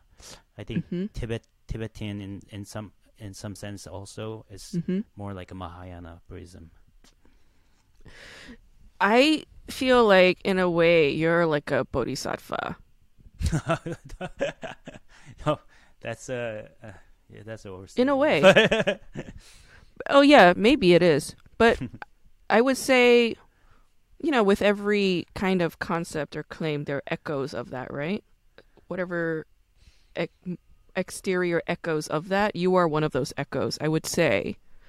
Because, I mean, I would say Thank all you. academics, like all scholars, right? Because, I mean, we're getting a PhD. A PhD means a Mm, doctor of philosophy. We're becoming philosophers. Philosophers are thinkers, right? We love thought and knowledge. Spiritual leaders and religious leaders are people who are part of the spirit world. They are channels, they are mm, mediums, they are uh, teachers.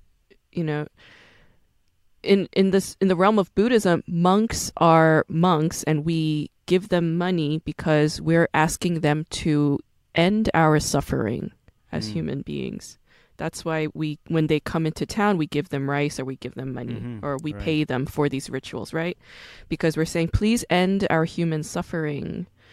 And professors, philosophers, thinkers, we're also trying to ease suffering through Mm. theory. We're trying to problem solve. Why are Yes. we killing one another? Why are we discriminating against one another? Why are we unhappy? So, in a way, right? And professors, philosophers, we're part of the secular world, right? Mm. You have a wife and you have two sons. You live in Vancouver. You go hiking, you go look at the lake, Yeah. but you also teach. We work with students, right? And I feel Mm-hmm. like that is the work of a bodhisattva, Well said. Well said. Um, right? I the recent podcast you did with the it's she was a professor in also media study Korean. Chiyun An, yeah. Jiunan, yes, that's her. That was her name. That was really really helpful. Like to just kind of, you guys seem to have very very it's just good chemistry in general, and you guys were. I mean, it was funny, but it was very informative to me because like whole thing about having a PhD and this kind of new sort of academia, like a new field, and just I could totally relate to a lot of things that you were saying. It was great, and um, especially um, when I was studying composition before, Mm. I had to write some music, right? And Mm-hmm. when I was writing, like I was never sure of myself. Like I mean, Mm. I'm still kind of very self-conscious, I guess. But then Mm-hmm. at the time, I just didn't know what I was doing, and I was like, why am I doing this? Why am I writing?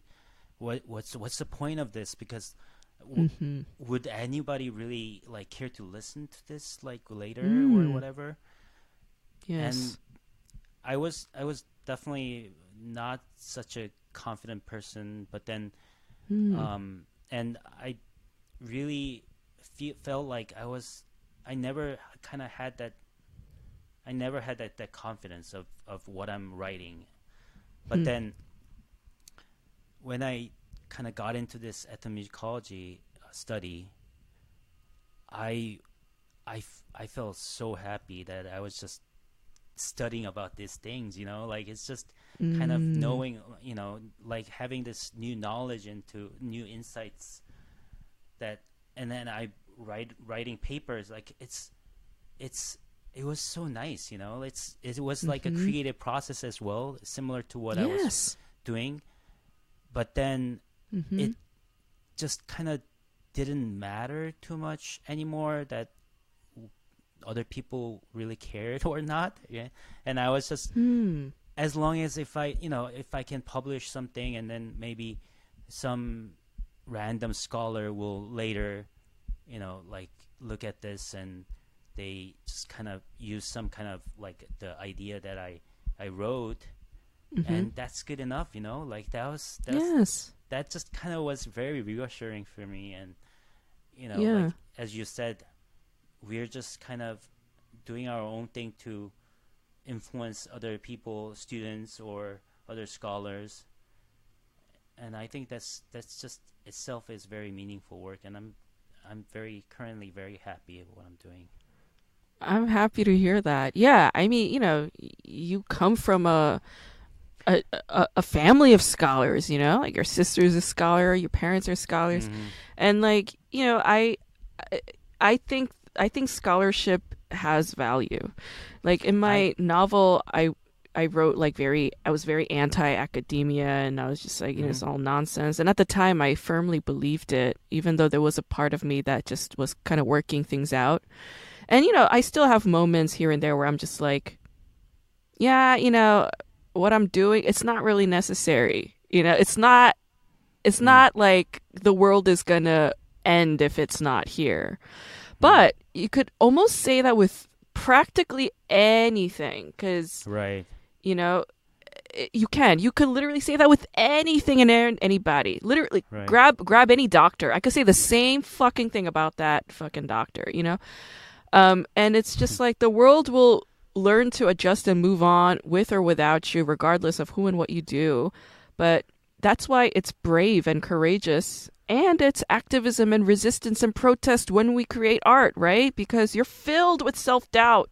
Everybody's doubting you, including yourself, right? When you're Right. writing music, you know, doubting yourself and wondering Right. who the fuck's gonna listen to this.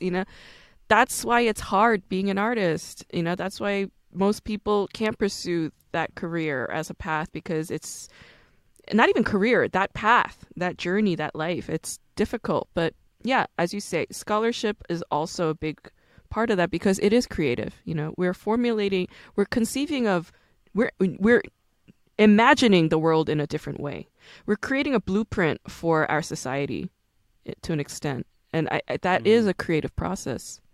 I'm so Yeah. happy that So you feel comfortable there. Yeah. I definitely think it was the problem with the composition. It was just problem with myself that I didn't enjoy what I was doing. Basically, I mean, Oh, yeah. okay. So, I mean, maybe, I mean that it's definitely more complicated than that. But then Sure. it could, as you said, it could, I could have just as happy as composition if I was just myself. Like I could have been this state right now, and Mm-hmm. because I feel like I just kind of found what I really like to do, and this whole thing just kind of there's this saying by Paulo Coelho in The Alchemist that Mm-hmm. when you want something, like the whole world conspires to achieve this. And I feel like it's just kind of doing that for me, because I really want that, instead of like doubting myself and just having Mm-hmm. all this kind of what if. But Mm-hmm. then Mm-hmm. I also the one about the podcast with Dr. An. Mm-hmm. What I liked about was that you were always kind of before. I mean, that's okay, but you were always Mm-hmm. making fun of scholars, and you're like, oh, Mm-hmm. whatever. Yeah. And then, but then you were talking with Dr. An, and you just kind of, you guys talked about very, I don't know, like I enjoyed all the podcasts before as well, but then it was just a little different, that I could actually relate to my current what I'm doing now. And Mm-hmm. you are very also very you are academic as well, so very, that's Yeah. what you kind of realized. Yeah, I we were talking always about enjoyed, pedagogy. right, Yeah. I always enjoyed your analysis on K drama. Like the first time I Yeah. was very impressed was when you came out in this other podcast, On Bechdel. Mm. Yeah, and then you were talking about the Parasite. Mm. The whole analysis was just mind blowing. You're so good. You're like it's I watched the Parasite probably twice by then, Mm. but then I still kind of I enjoyed it. It was an amazing movie, but when I heard your analysis, it just was like became like my favorite movie ever. The previous one was a Sarine Chok, but then Oh, I Kisenchun, love that think, movie. yeah, I they're love they're Sarine both, Chuak so you know, much. I'll they're send both you an up there. article. Sejong Kim, I don't know where he's Mhm. at. He might be in Tennessee, but he wrote his whole dissertation about like serial killings in Korea that started cropping up in the 80s, and Mm. he wrote about Sarine Chuak and The Chaser. Yeah, Mm. he does some really interesting analysis. It's so fascinating. But I'll send you that article. I love that Yes. movie, Memories of Murder, Sarine Chuak. I So love that good. movie so much. Yeah. I would say I love Sarine Chuak just as much as I love Parasite. It's that Mm. good. But Parasite's an amazing film. Like, I'm still like, whoa, what an amazing movie. Your analysis made it even more amazing to me. So, thank you. Oh, thank you. That's so kind. Yeah, that movie was like it was mind blowing for me too, just watching it. Like I was in the theater, I watched it, I went with my friend, and like after the movie, as we're walking, she wanted to talk, and I was like, "Can you shut the fuck up? Like, why are you talking to me right now? I have to go home and just sit by myself, and just let the experience move me. Just shut up." Like I just drove home immediately. And then, like, after a month, I texted two of my Korean American comedian friends, and then we went to see it together. And it was just as fun. But yeah, if a work of art like that is that good and it has that much meaning, then the scholars have just as much fun with it. We are going to sit and talk about it and philosophize about it all day, every day, And yeah, all of these you're are talking just about how to make how to kind of write about these things and that with Dr. An, and then that kind of I could sense that a scholar in you. That was really nice. Oh yeah, no, I mean the scholar in me it's a part of me I cherish very deeply. Actually, maybe you'll find this funny. When I was in college, right? So I started going to college in 2005. 2005, I started going to college, and I went to Hunter College initially in New York City. It's a city college. It's a great school. It used to be an all women's college, and then they made a co-ed, and then the quality of the school went down. The men ruined it. As a former composer and a ethnomusicologist, what do you think of the intro music on my podcast? Oh, I love it. It's nice. It's very. Is it like a? Is it Korean? It's like the school bell sound. School bell is like a Korean. It's a Korean school bell, or is it used all over the world? That school bell was invented in England. It was the Westminster chime, and it's the chime that they use on the Big Ben clock. Okay. And Korean schools adapted it for their school bell. Yeah. Interesting. Yeah. So it's. I mean, I would have, if you asked me, I would have gladly, like composed theme music or something. But that was just perfect, and I couldn't really. Thank you. I could say like, oh, you should use my music or something. But it's very fitting. Where did you get that? I got it from. I hired somebody to do it. No, but this was really great chatting with you. I always enjoy talking to you. You and I go back a long time now. I've known your sisters for a long time as well. I love your family. I think your family's amazing. And Thank you. yeah, we'll continue to have these chats. I'm actually going to be in New York next month. Oh yeah. Yeah. Maybe I'll reach out to your sister. I was like, oh, Miru isn't there, and you're like, no, I was talking about your older sister. Yeah, right. Yeah, I know Miru's in Mexico. Have you been there? Yeah, I visited your sister like 2017. And she and I also went to Oh, Mexico City once before that, before she moved to Mexico as well. oh, nice. Yeah. Yeah, I loved Yeah, Mexico. I definitely need to visit her sometime soon. Oh, it was so wonderful. I loved Yeah. Mexico. Yeah. And your sister is very fluent in Right. Spanish now too, so that's like Really? amazing. Yeah. When she and I first went to Mexico, like I was using like my fucking middle school Spanish, and that's all we had. And then literally like a year or two later, your sister was just like talking with all the locals, like, she Oh, adapts fast. Yeah. She impresses me. yeah, she's very talented. She just kind of whatever she gets into, she just does it. I feel like that's her She talent. falls into it full on. Yes. For sure. All right, this was Yes. lovely. Well, Thank you for doing it. yeah, I'm glad you seem to be doing well, and I Yeah. love seeing your face and hearing your voice every week on your podcast. It's amazing, Thank you. and keep up the good work. Thank you. And I'm It rooting was for an you honor too. to be on your show. Yes, honor having you, and thanks for sharing your research. I am really looking forward to reading your dissertation eventual book. It sounds extremely Mm, fascinating. I am genuinely excited for you. thank you.